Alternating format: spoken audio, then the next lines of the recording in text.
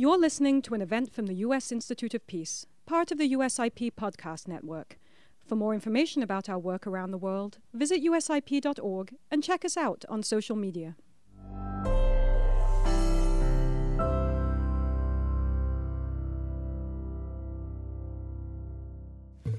Good morning. My name is Nancy Lindborg. I'm the president of the U.S. Institute of Peace, and I'm delighted to have everybody here with us for a discussion on a very important topic.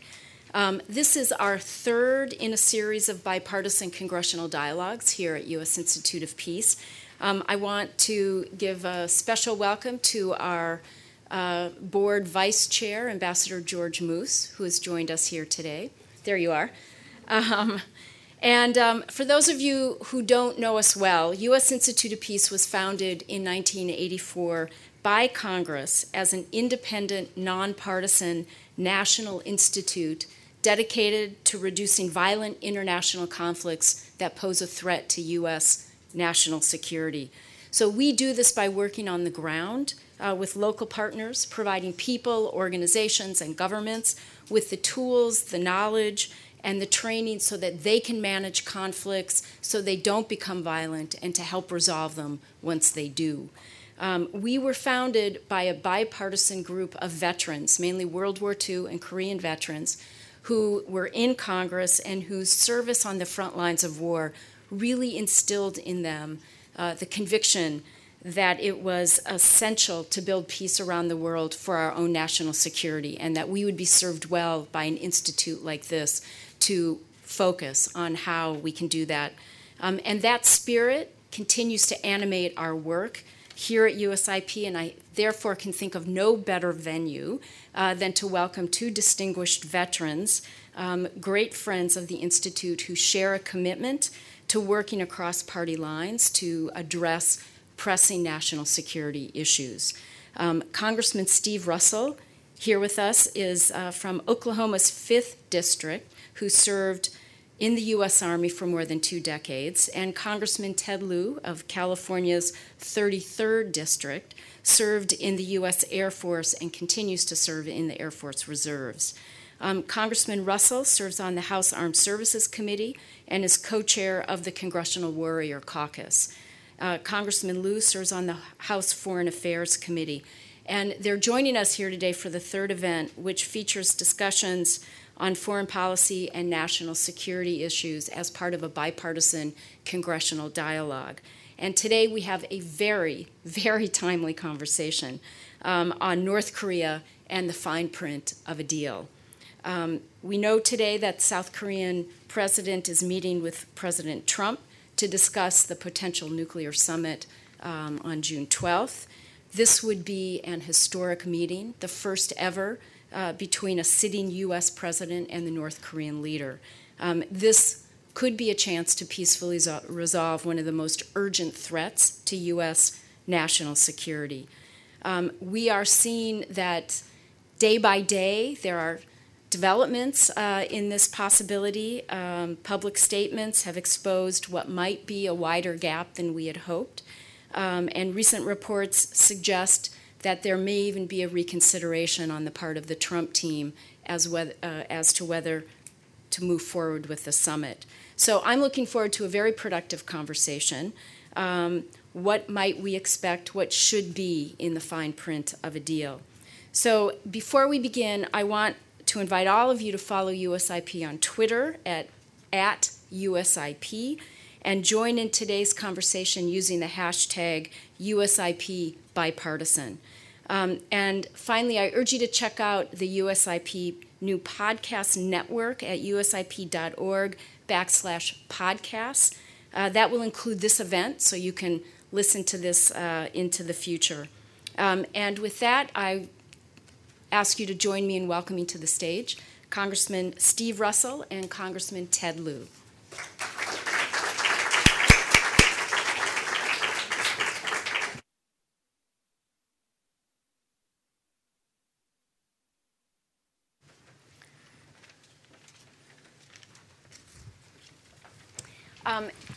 Thank you both for joining us today. And Congressman Russell, I'd like to invite you to kick us off with a few comments and reflections.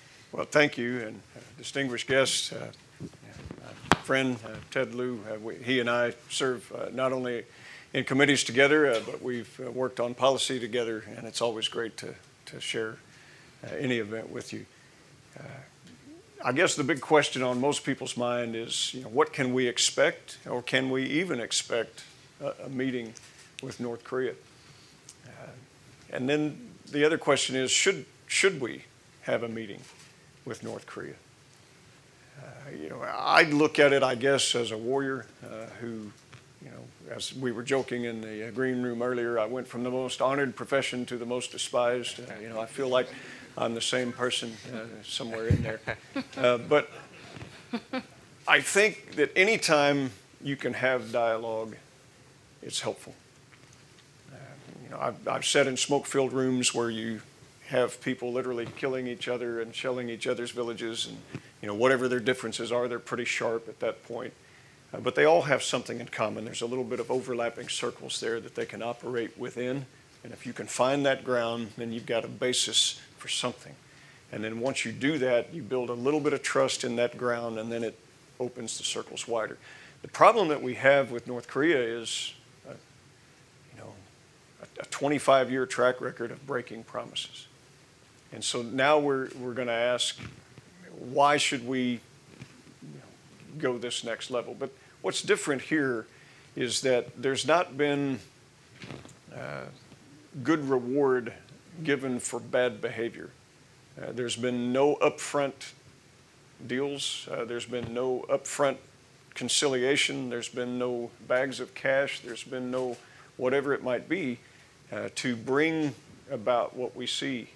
But I think it's important that all of us, whether Republican or Democrat, we approach this because of the danger that we see to the region and to so many powerful economies and everything that is at stake, is that we do try to find some solutions that would get us there without us releasing the security posture. But it's important we understand a little bit about what to expect from what's on the other side of the negotiation. And in my limited experience with dictators, they all have a few things in common. One, they're not crazy. Most of them are actually above average in intelligence. And they use that intelligence and those unique skills that they have to acquire immediate power around them. But they're ruthless too, and so they will do that and they will expand their power. And once they've secured it domestically, they surround themselves with the survivors. Those that are there who go, oh, great job. Yes, Mr. Dictator, wonderful idea. Why didn't we think of that type of stuff? And so the advisors around them will continue to rubber stamp policies that will go in with further acquisition of power. And they get away with it because the moves are bold. It's not what most of civilized humanity would normally do. And so everybody, the rest of the world starts reacting. And once they've consolidated internal power, they want to exert external power. And they usually get away with it initially until the world has quite had enough. And then there's an overreaction by the dictator's part. And one of two things happens. They either check themselves and want to survive, which is rare, or they decide, no, I'm the man. I've been doing this my whole life. I can, I always win. And then, of course, the advisors around them, oh, yes, Mr. Dictator, wonderful idea. Why didn't we think of that type of thing? And it usually results in the destruction of their country, the destruction of their government, great human suffering among themselves and their neighbors included, and the death of the dictator. And that's been the march of history. What we have to ensure as we open these dialogues is that we don't end up with something of the latter when there's a possibility of something of the former. That there's a little bit of a check, and they say, I do like to survive. Maybe I'll solidify my power. And I think that that's why we see, unlike times in the past, Kim Jong-un at a place where he's been willing to negotiate. And I think it's been important to see the unity of not only our allies and partners in the region, the leadership of China, and the things that they've been able to exert and do. And so because of that, the dynamics are a bit different. It's human nature to say, oh, here we go again, but there are some different dynamics on this, and so on that basis, I believe that it's in our best interest to continue to try to have the meeting, and we can talk about what type of outcomes would be, but I'll just close with that. Thank you. Great, thank you. Thank you for that, Congressman. Thank you. Well, thank you for being here. It's an honor to be here with Steve Russo. We worked on a number of issues together, and in fact, last term we worked on the issue of their breach at OPM that resulted in over 20 million security clearance records being stolen by a foreign power. Including ours. Including ours. A lot of people in this room. We're both veterans. We've all here filled out SF-86 forms.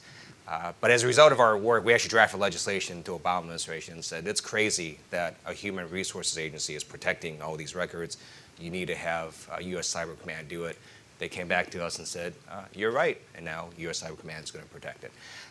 So very interested to talk about North Korea. I think it's important to talk about the military option because that's going to inform every other option, because the higher the costs of military intervention, the more you're going to have to look at other options. I served on active duty at Andersen Air Force Base in Guam under U.S. Pacific Command. We would always do a whole series of different exercises, much of it directed against North Korea. It's very clear the U.S. has no good military option. It doesn't mean we don't have military options, just that none of them are good. And one of the reasons is because we have so very little intelligence on this regime. We don't know how many nuclear weapons they have, nor where they are all located, because the regime hides them. And we are very concerned if you don't get rid of all those nuclear weapons, then North Korea in a conflict could launch them. So last year, Congressman Ruben Gallego and I wrote a letter to the Pentagon saying, your objective stated is that you want to denuclearize North Korea. If you do it by force, how would you do it? Can you just launch a bunch of cruise missiles and airstrikes and be done with it?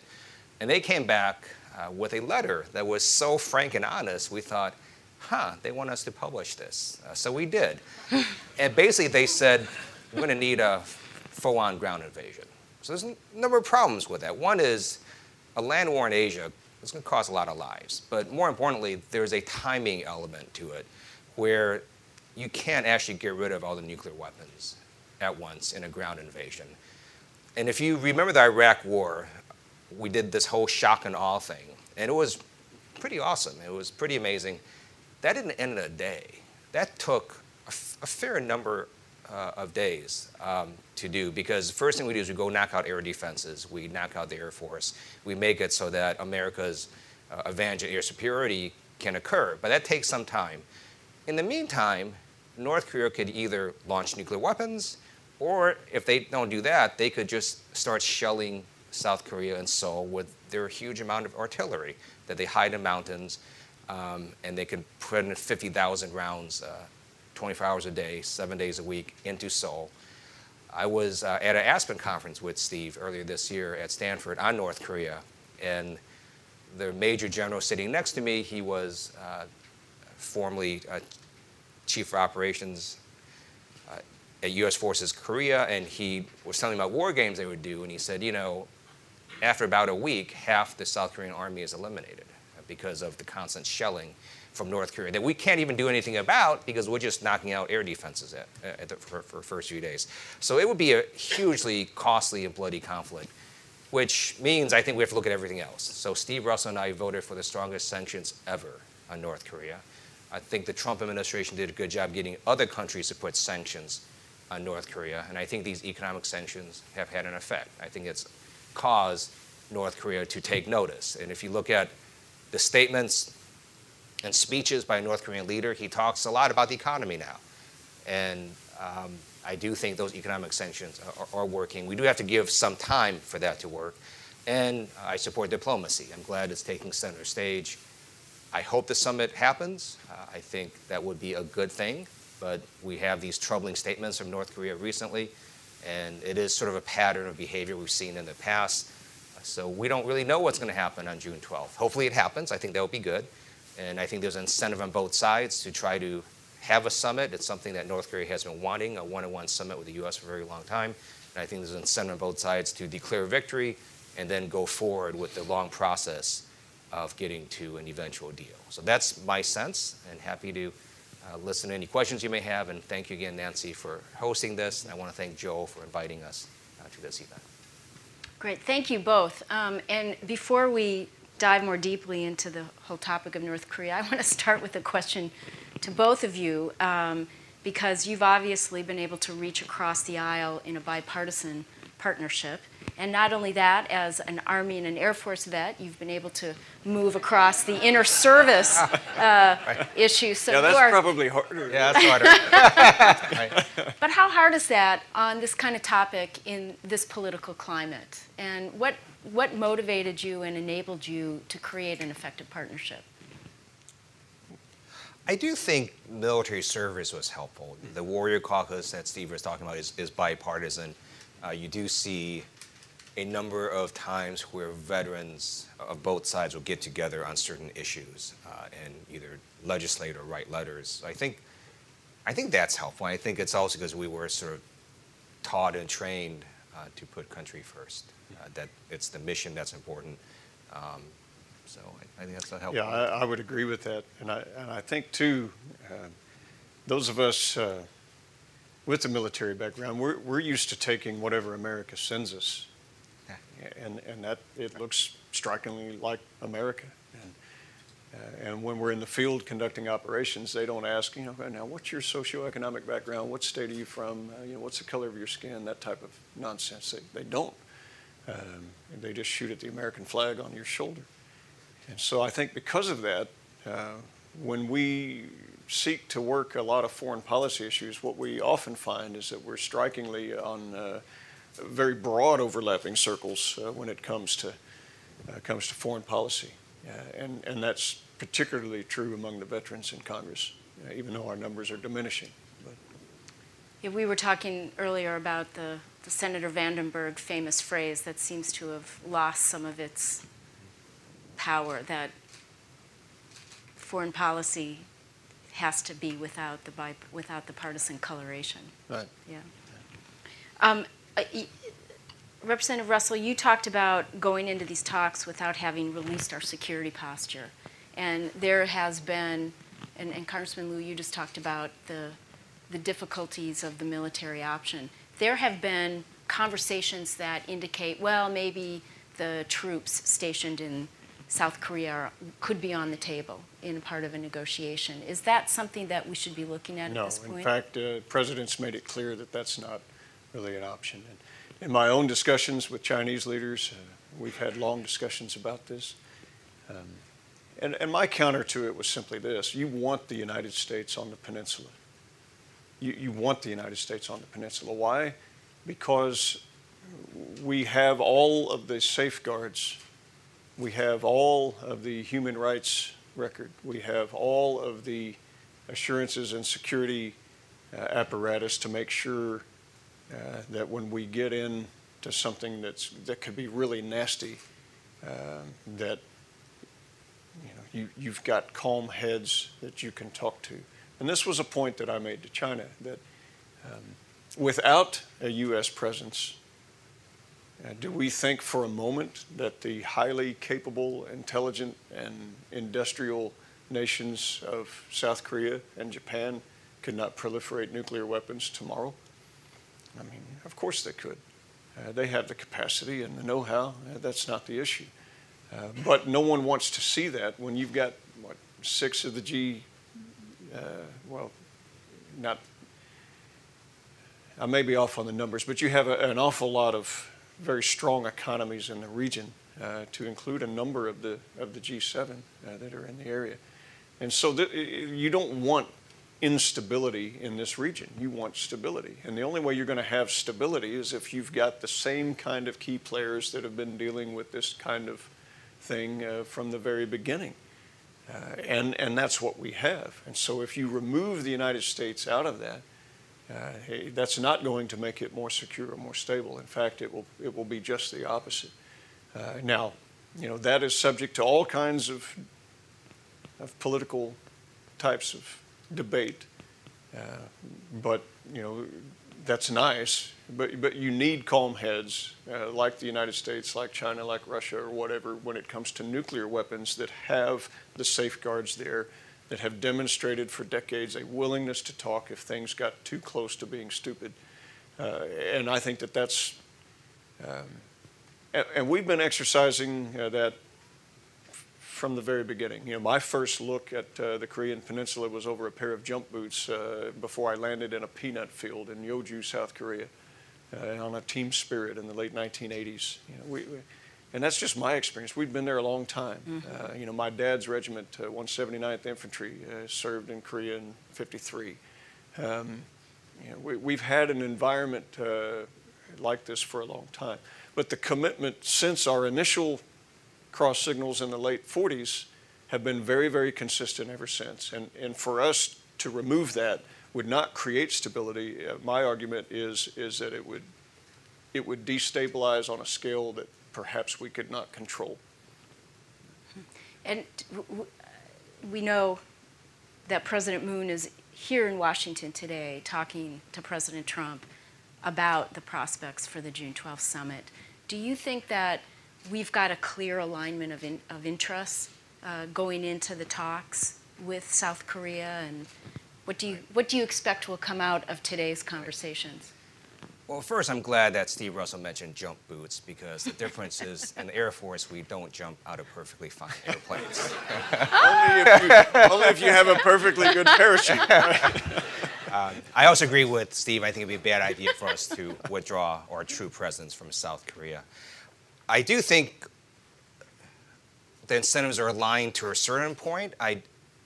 Just from reading the public reporting based on articles John Bolton has written and statements the Trump administration has made, I do think the Trump administration is more willing to use military force on the Korean Peninsula, more so than the South Korean government is. So I think that they may not be quite aligned there, but I think both are very aligned on at least having diplomacy and economic sanctions as the first option. And I think all three countries, South Korea, North Korea, and the United States, have a very big incentive to have this summit actually happen, at least have some talks, and then to see what happens from there. So I think most of the incentives are aligned. And I think the huddle today will be very important to make the message singular. We've seen Kim Jong-un make some treks to China. We've seen a couple of meetings now with President Moon and President Trump. And that is an encouraging sign. When you see kind of some preliminary things going on, that shows a forward momentum that we could actually get to something else later. So the other big news story of the last several weeks, of course, has been President Trump's decision to withdraw from the Iran deal, and a lot of speculation about what the impact of that will be on the upcoming summit. Whether, will it cast doubt on us as an unreliable partner? Will it strengthen our negotiation hand? How do you see the relationship of those two events? I look at it kind of like comparing an apple with a crescent wrench. They're no ordinary oranges. Yeah, it's completely different dynamic, completely different cultures, completely different set of circumstances. They do have evil intent in common. We'll give them that. They do have dictatorship in common. We'll give them that. But I think that the dynamics are different in that what you see with Iran is a proliferation and an exporting of their brand of worldview and terrorism and a lot of other things. North Korea, on the other hand, is pretty singularly focused in their domain related to the Korean Peninsula. Sure, they want to be noticed and they want to be a player, but every time they stir up trouble, it is generally in that area. Now, that's not to suggest that they won't try cyber attacks on the United States, for example, or they won't try to loose a torpedo in the South or something of that nature. But I think that when you look at the outcome and the outlook, the mentality between Iran, for example, and what you have there, and with the North Korean regime, is different. Now, that's not to say that they won't cooperate and trade technologies and do all kinds of sinister things. Of course they will. But it's kind of like the bad apples have a way of collecting. And I remember when I was serving in the military, when President Bush was trying to articulate national security threats, and he talked about the axis of evil, and he mentioned North Korea and Syria and Iran, and everybody guffawed and said, "Oh, please, really." And now they're not really saying that anymore. So we have to realize that these are people that are troublemakers. But in terms of how you handle them, you really have to look at the circumstances, the culture, the history, and the behavior of where they are at. And I think that those factors are much different. Congressman? It's hard to understand what a North Korean regime thinks and what they're actually thinking about this Iran deal. But if I were them, I think the phasing of any deal would now be incredibly important, which is that they're going to want to have any agreement happen where it's going to be the U.S. does something and then North Korea does something. They're not going to sort of want to unilaterally do everything with the hopes that the U.S. will do something, because they saw what happened with the Iran deal. We don't know if the administration or another administration might reverse. So I think that's something that would be running through their minds. If I were them, I would demand a treaty.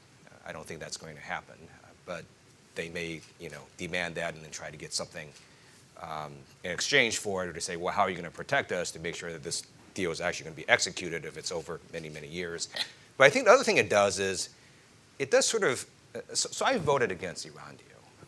I was one of the few Democrats that did that. I thought basically because of their sunsets in it, it was going to allow Iran to have an unlimited ability to enrich nuclear weapons in about 10 or 15 years. I thought that was bad. But it did have pretty intrusive inspections in the deal. It did cause Iran to ship out a bunch of its uranium. It did cause them to pour concrete into one of their reactors. So any deal now with North Korea would seem to have to at least exceed the Iran deal in terms of things that were put in. And I think that's a pretty high standard, because you're going to have extremely intrusive inspections of a very closed regime. Maybe North Korea will do that. I don't know, but I think the Iran deal does at least sort of up the bar in what's going to be negotiated in terms of what this administration, I think, would want to accept. And if I could tag on to a point that Ted made, I think is a good one, is the need for treaty when you're doing major foreign policy. Because when you don't engage the American public on an issue, it becomes problematic thereafter. We draw, as members of Congress, our power from the consent of the people. And if the people feel like they were not, through their elected senators, able to ratify some direction to go, then it becomes tougher to hold anybody to it, because it's somebody's opinion or somebody's handshake or somebody's view, but it's not with the consent of the people behind it. And I think that's an excellent point, that when we look at our future foreign policy on major things that will change the nature of things, there's reason that treaties might not be a bad idea. So actually, just one more point on that. If you remember the Iran deal, a majority of both houses of Congress rejected it. It's just that there wasn't 2/3 in both houses. So right. I do agree with Steve that if you take representatives as representing American people, the majority of the American people rejected that deal. And I think that's why you saw these problems with it afterwards. So I think you both just answered the question that I wanted to ask, which is, what is the role of Congress in this deal, in whatever deal might be negotiated? Do we need congressional ratification of an eventual treaty to really move out successfully from the eventual, either from the summit or eventual negotiations? I think really, the Constitution gives the president broad power in foreign policy, as it should. It is his domain. But I think a lot of it will be really with the leadership of the United States in the negotiations, seeing what is possible and then seeing what needs to be agreed to. We don't know the answers to that. We don't know what the possibilities to come. Now, we do know the outcome that we're insistent upon, and that is no nuclear capacity, no ICBM capacity, no plutonium capacity. These are all things that are just non-negotiable. For their part, I think Kim Jong-un wants a regime recognition. He wants a legitimacy that he has not had. He wants the ability to conduct statecraft, which he has not been able to do. Some indication that he wants a peace treaty instead sure. of the current armistice. And then you ask yourself, okay, 1953, 2018, yeah, maybe it's time. We look at some of that, but there are things on each side that can provide some type of legitimacy and stability that each side is desiring. The question is, how do you get to it? And then whatever that would become, then the president can choose to engage or not to engage Congress. But what we've seen in the past is that when presidents choose not to engage, whether it's with trade policy or whether it's with foreign policy, when they choose not to, inevitably, the people of the country push back on it. And we see that both in trade policy and in foreign policy, even recently. So Congress does deal a lot with economic sanctions, so that would be an area, if the ministry want to engage in that, Congress would have a pretty big role. We also get to hold hearings and ask questions, and it puts administration on the record of explaining to the American people what their objectives are, how they intend to achieve their objectives. This Wednesday, for example, Secretary Pompeo will testify in front of the House Foreign Affairs Committee.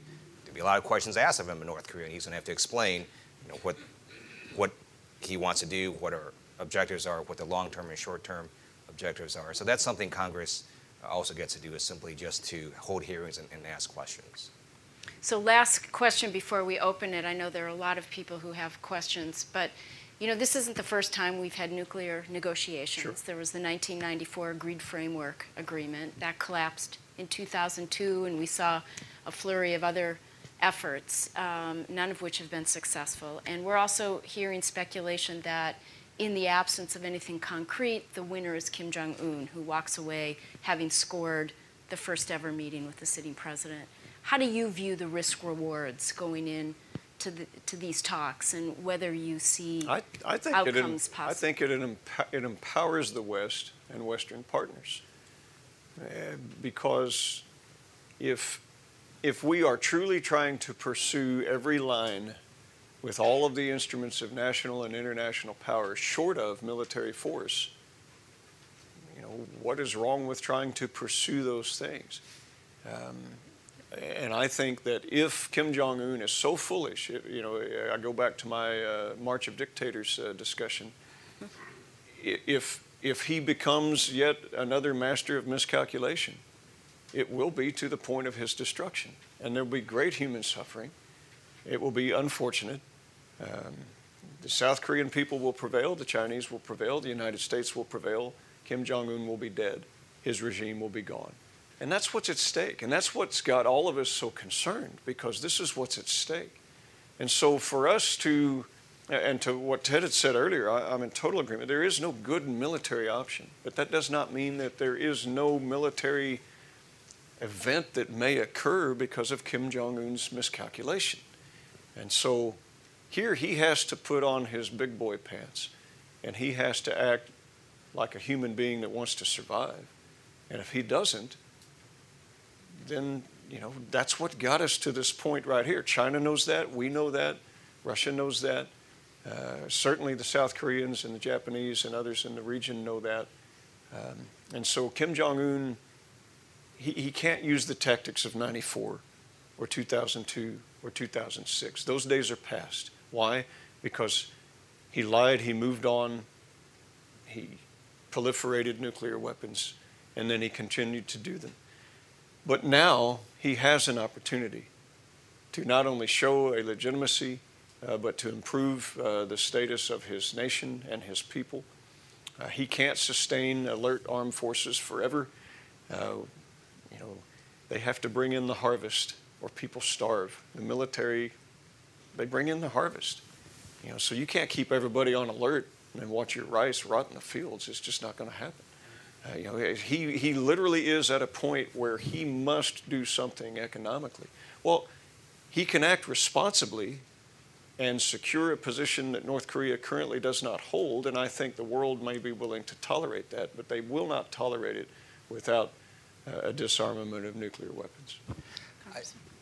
I think you also have to consider that from the perspective of the North Korean regime, every year the U.S. and South Korea are doing all these military exercises against them, right? A lot of these exercises are about how we defend South Korea, but also how we attack North Korea. And it's got to be at least running through his mind, if diplomacy fails, there's a reason we're doing all these exercises. At some point, we're going to have no option except the military option. So I think there's a strong incentive for him to at least see if diplomacy could work, unless he's just taking us all for a ride. He's, is just trying to buy time, and then he wants to launch a nuclear missile at the U.S. and then kill himself and kill us. I don't think that's what he's thinking. So I think he has incentive to try to see if diplomacy can work. Questions. I'm going to take a few, and we have mic runners. So let's start with this young woman here, and then we'll tee you up. We'll just work our way back. Yes, go ahead. Hi, Rachel Oswald, reporter with Congressional Quarterly. In the event that there is some kind of tit-for-tat concessions, some of the recent sanctions have been mandatory, so Congress would have to move to lift them. How confident are you that there would be the political willpower to lift sanctions? I mean, North Korea is still a repugnant regime. Do you think this is something Congress could move expediently on, particularly if it's necessary to maintain momentum and North Korean trust that the U.S. is acting in good faith? Thank you. Over here. Thank you, Tom Kalina, Plowshares Fund. Thank you both for being here, and I endorse the bipartisan support for diplomacy. It's tremendously important.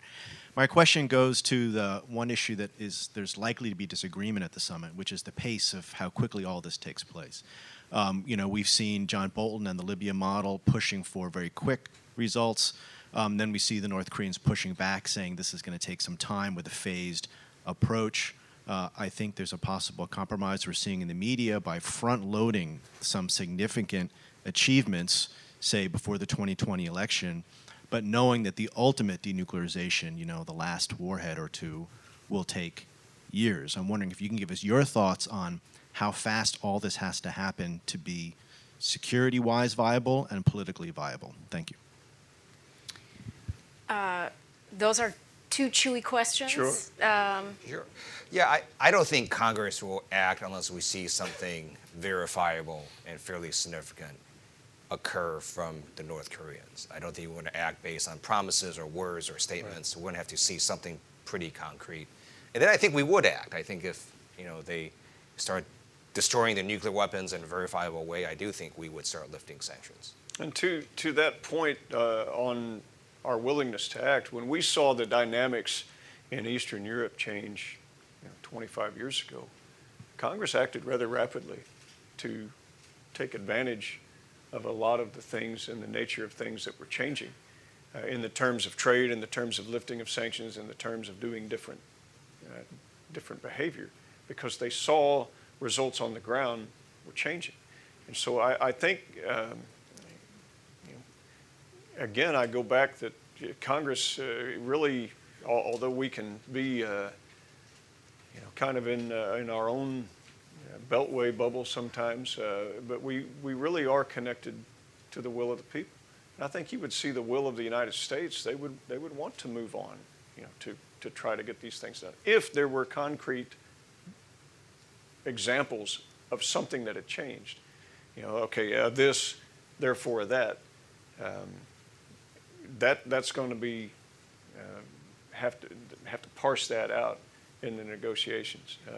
Do you see any congressional thoughts on the pace, whether it should be quicker or slower, patience for a slower march of events? Well, I don't think that, again, I think the sanctions are effective. I don't think you lift it until you see a behavioral change. And then it goes back to how long can Kim Jong-un sustain an army that has to bring in the harvest? How long can he sustain not having key things that he needs for the survival of his economy? So a lot of the pace will be determined by him. So if they want to go slow, the sanctions stay in place. If they want to go slow, they can go as slow as they can survive. I think that has to be in the back of our mind as we keep the sanctions regimen in place. And do you think that the alliance will stay together on the sanctions regime? It has so far. I do, unless we do an all-out trade war with China, then, and that's what China does. Yeah, there could be other but dynamics. The other thing is, I actually think time helps the U.S. So if you look at North Korea, the whole reason that the United States started to freak out was not because North Korea had nuclear weapons. They've had nuclear weapons for quite a while. It's because they started to develop ICBMs that could put a nuclear warhead on that could, at some point, perhaps hit Washington, D.C. That's what started freaking everyone out. But they don't have the indigenous capability to build ICBMs. It's not like they have this factory there that just rolls them off the assembly line. They've got to steal these parts. They've got to find ways to put this thing together. They're still not there yet with technology, unable to actually miniaturize a nuclear warhead, stick it on a ICBM, have it survive re-entry. So if they're not doing any testing, if they're not doing any of this stuff that they need for their weapons program, in the meantime, the U.S. is continuing our pace of missile defense technology. We do have interceptor missiles in Alaska and California that, if North Korea launched one ICBM or maybe two, we could probably take those down. So over time, we keep developing that technology, and at some point we can go to directed energy, lasers, and so on that might be more effective. So we actually, in my mind, continue to get stronger in our defenses if nothing changes, if the status quo holds and North Korea is just trying to delay, but they're not doing their own launches or so on. So I'm not sure time helps North Korea. Okay, in the red dress. Did we answer your question? Yeah. Okay. Go ahead. Hi, I'm Seung Kim from Radio Free Asia. So recently, North Korea warned that they might reconsider attending this summit. And Trump said, they're not obviously happy with Libya model that John Bolton mentioned. And then Trump said we're not going to apply this model to North Korea, but he doesn't really say anything specific. He just keeps saying we're going to see what happens. And I believe that there should be some basic concessions or agreements before this summit, because I don't think they're gonna, just sit on the table and then start, talking about any specific. So what do you think the basic concessions or agreements should or could be made ahead of this summit? Okay, and why don't you pass it just two over? I'm Emma Chandler-Derry from the Congressional Research Service. I wanted to know to what extent Congress would take into account our allies' interests. I mean, you've mentioned the non-negotiables would be no nuclear capacity, no ICBM. Those are the elements that would constitute a strike on the homeland. But short-range, medium-range, conventional weaponry still threaten our allies. And as you also mentioned, South Korea and Japan could develop their own nuclear weapons capability if they were left to be vulnerable. So to what extent, if Congress is involved in rolling back economic sanctions, ratifying a treaty, would they take into account those allies' concerns? Okay, and then there was this gentleman right there. Hi there. I was wondering Do you want to identify yourself? Sorry, I'm Alex Burns, and I'm between jobs. And I was wondering, how do you reconcile complete verification and human rights in North Korea with these areas that are very sensitive for the regime, politically motivated incarceration and things like that, that are kind of a very important vehicle for control for the regime? How do you reconcile those two goals? Well, we can talk human rights with North Korea. It's deplorable. But is that what we're negotiating, or are we negotiating nuclear holocaust? So I think you have to parse it out. I guess I'm a prisoner of my own experiences, but as a soldier, sometimes we would go into these godforsaken places and people would be talking about drug policy. And it's like, really? How about get a country first and then we can, talk about drug policy? That would be Afghanistan. Sure. So, sometimes you really have to put the most important things at the top. And that's not to say that human rights are not important.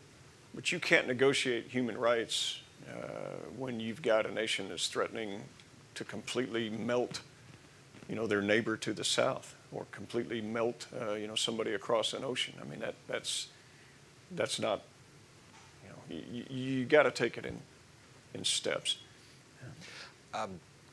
With regard to concessions before the summit, I don't necessarily think there needs to be any. I don't think the Trump administration is demanding any particular concessions. I think there's still an incentive on both sides to have the summit happen. I'm fine with just the summit happening without any concessions beforehand, and just to see what these talks might bring. Because again, there are no good military options. So I think just having talks is a good first step. And in terms of allies' concerns, I do think Japan and South Korea would not want us to withdraw troops. I think they would find that very alarming.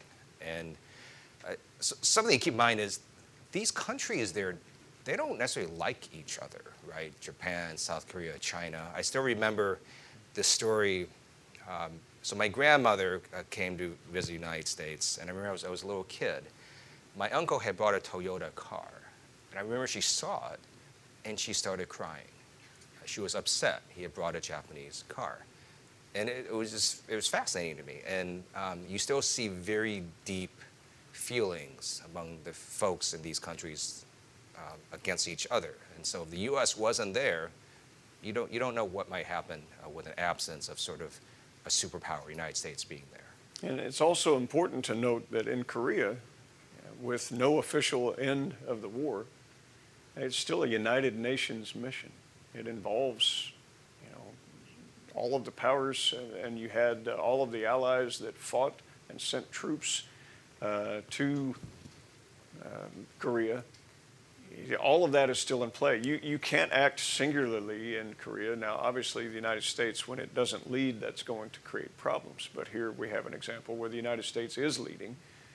So I don't know how you could ever do anything in that region that didn't involve the people that live in the region, and then also the major players outside of the region, the major economies. That all has to be done with that in view. To not do it would be problematic. So in answer to the question of would allies' interests be taken into account as Congress I think acts they on already sanctions? are. They're already, but I don't know any of our allies that go, no, we want North Korea to have nuclear weapons. I mean, that's fine. It's not a big deal. I don't know any of our allies that think that that's a direction that we should go. They also are very concerned about the cyber attacks. They're also very concerned about, even the human rights violations that you pointed out. There's a lot of things. And this is one of the reasons that North Korea is not able to conduct statecraft around the world. They're not respected. They're not legitimate in terms of so many nations' eyes that they just don't allow it. So that is something Kim Jong-un actually could secure for his people if he wants to go in that direction. So final round of questions. Paul? Gentlemen, thank you for coming today. I'm Paul Hughes from the U.S. Institute of Peace and a 30-year Army vet. I knew you had that warrior look about you. Yeah. But I'm going to focus on peace building. The question I have is that I've heard talk about getting North Korea denuclearized. I've heard North Korea being given incentives to move forward. I'm thinking Nunn-Lugar. I'm thinking a mini Marshall thing. It's going to be expensive for us to do any peace building over there. As representatives in the House where appropriations bills begin, are you willing to put up money for peace building, as expensive as it might be, when we have been fighting wars for so many years on a credit card? The DOD is not getting well, even with the 2-year plan for the budget. I'd like your thoughts. Are you going to put more money out there? Well, I think the short answer to that is yes. I think the American people, if we got to some kind of a deal that America could back, rather than just a president acting unilaterally or some deal, whatever. But if this is something that takes us into a direction where we see tangible results, and again, this is assuming a lot. It's assuming that Kim Jong-un will choose to survive rather than go down the path of dictators. I still don't know what he's going to choose to do, and that's what's so scary about it. But whatever we can put in the former will be far cheaper than putting anything in the latter. But it doesn't mean that you go in there with some naivete and say, well, we hope. That's what makes this negotiation so much different. We've not conceded or given large amounts of treasure or whatever it might be to this point, saying, okay, if you behave well, here, let's help you behave well, and we'll give you this, that, or the other in the hopes to get to the table. The table is happening because we've not done anything but take a hard line. And this is something that dictators understand. They understand raw power. And so I think, whether we saw Libya, which had all kinds of internal reasons that Gaddafi lost power, when you go back and look at why he decided to unravel his nuclear program, he saw a better economic path, and he saw a way to secure legitimacy as he reached becoming an older man and looking to have a legacy. It didn't work out for him. It rarely does with dictators. But I think that's the reason he went the direction that he went. And we were willing to invest in that when that occurred, when Libya decided that it was going to roll back its nuclear program. Congress acted responsibly to try to assist in that, and it was successful for a great measure of time. And then you had all of the other factors. Kim Jong-un, however, is young, and so we don't know how long.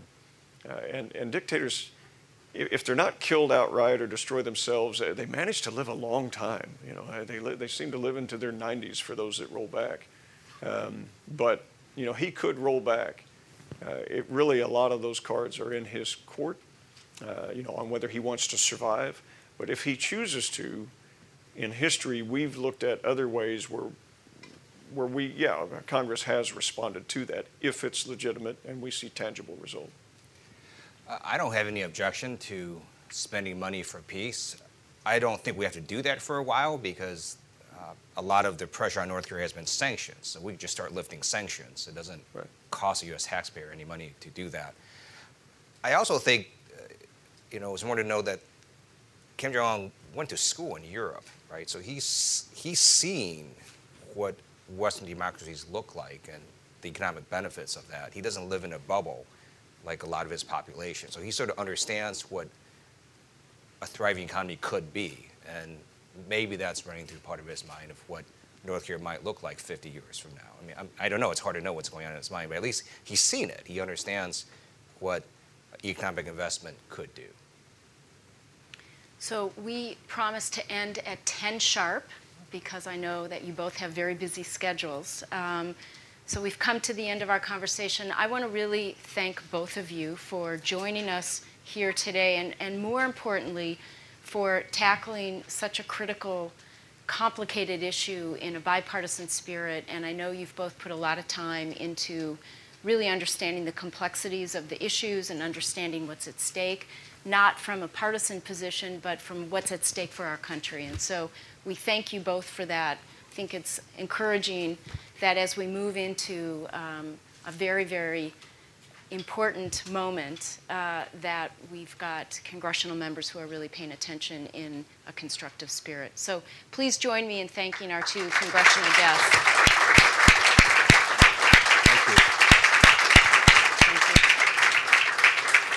Thank you, everybody, for joining us today. Thank you for listening to this event. If you'd like to listen to more events or explore our other podcasts, visit usip.org/podcasts.